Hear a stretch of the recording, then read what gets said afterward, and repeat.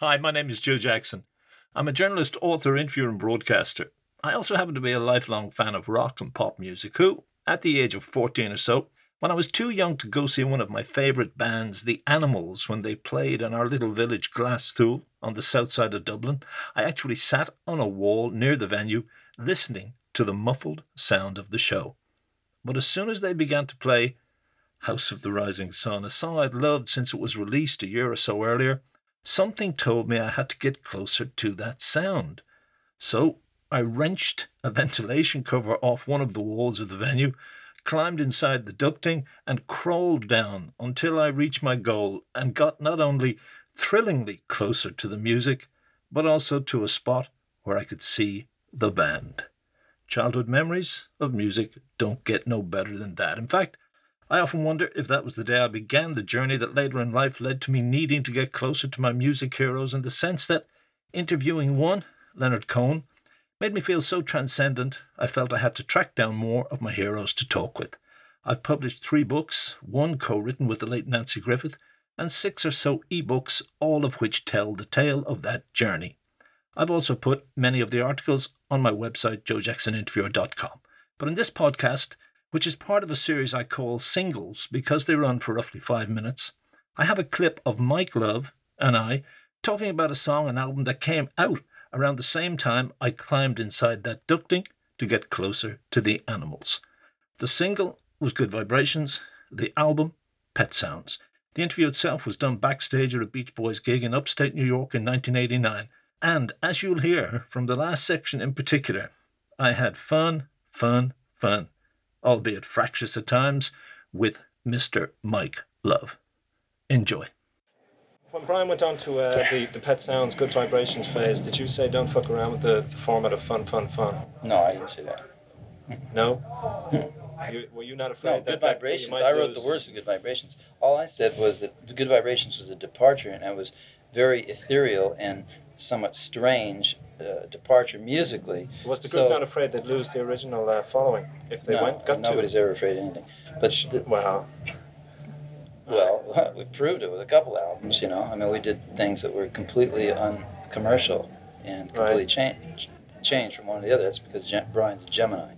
But anyway, I just simply said on Good Vibrations that I thought the words should connect with something that is conceptually relatable to by masses of people, which Good Vibrations, if you hear the theremin part and the harmonics, and it's very ethereal.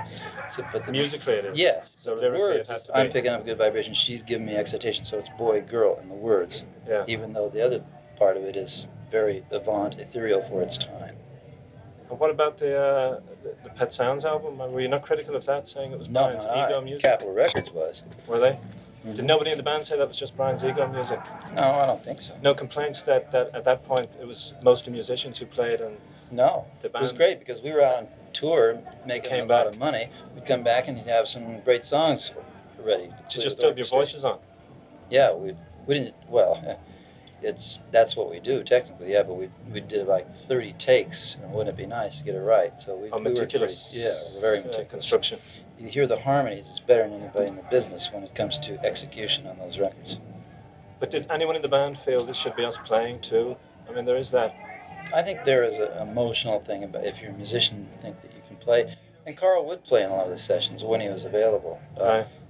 I don't play anything noteworthy, so I didn't care about that. But I like to write lyrics and stuff, and conceptually I've been involved with some very big hits and stuff. So is that another myth that the Beach Boys kind of musically were really only Brian's backup vocalist from that point onwards, or more often that? Kinda. That would be fair to say.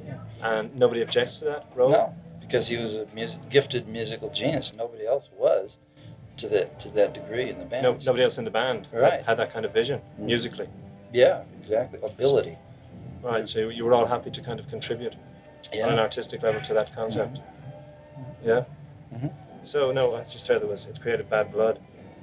No, I think what the bad blood came from is because there are certain people involved in Brian's life who were into things like heroin and a lot of acid, and Brian got completely out there, And that was a drag, because then he got to the point where he was not able to function. Catatonic.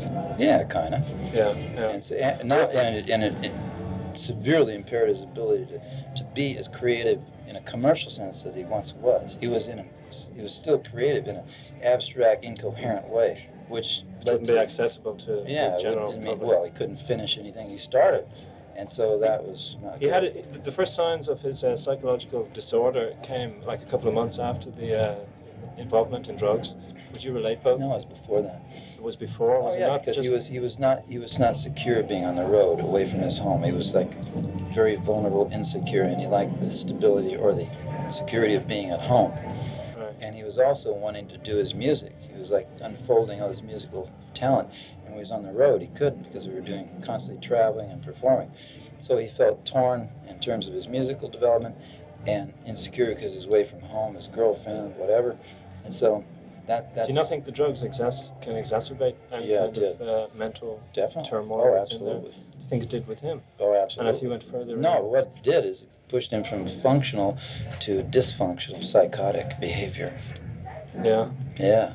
Because as the doctor once explained to me, is that there are alcoholics who do fine if they don't drink, but if they drink, it screws them up. They can't function. A lot of people can't. And there are drugaholics too. Some people can take certain kinds of drugs and function okay, or function once they're past whatever episode they're going through. And other people, it pushes them into some area of thinking that's pretty aberrational. And that's Brian. He was real sensitive that way, and I think the drugs pushed him over the line. So there are some people to whom it's lethal to start dealing with those kind of demons. Right. And since you can't tell in advance of it, that's why I was always just categorically against drugs. Not from a puritanical standpoint, from a standpoint of... danger. Yeah, exactly. Were they? Did you ever try them? What? Drugs? No, not like cocaine and acid and stuff, no. No? Or heroin, no, never. You were afraid. You said somewhere that you have an addictive personality. Were you afraid that? Yeah. I don't think I said that. Did you not? Another one of these erroneous I think comments. Brian has an addictive personality. I'm not sure if I do, but if I do, I've addicted myself to meditation, transcendental meditation. I've been doing that for 20 years. So I meditate every day, twice a day. That's positive,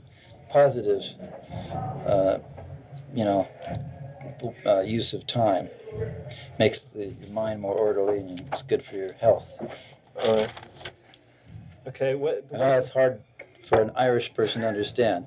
It's grasping something so intangible. No, that's not. No, come on, we had James Joyce. Oh, that's He true. grasped intangibles, and he shaped intangibles. Oh. Okay. Very good. Some people say touche there. I know. I'll say it. Okay, thank you very much. Hi, Joe Jackson here again. I thank you for listening to this edition of the Joe Jackson Interviews podcast. And don't forget, you can read some of the articles, such as my print interview with Mike Love, on my website, joejacksoninterviewer.com. And if by chance you'd like to gain access to the full tape of that interview, or any of my interviews, you can contact me via the website.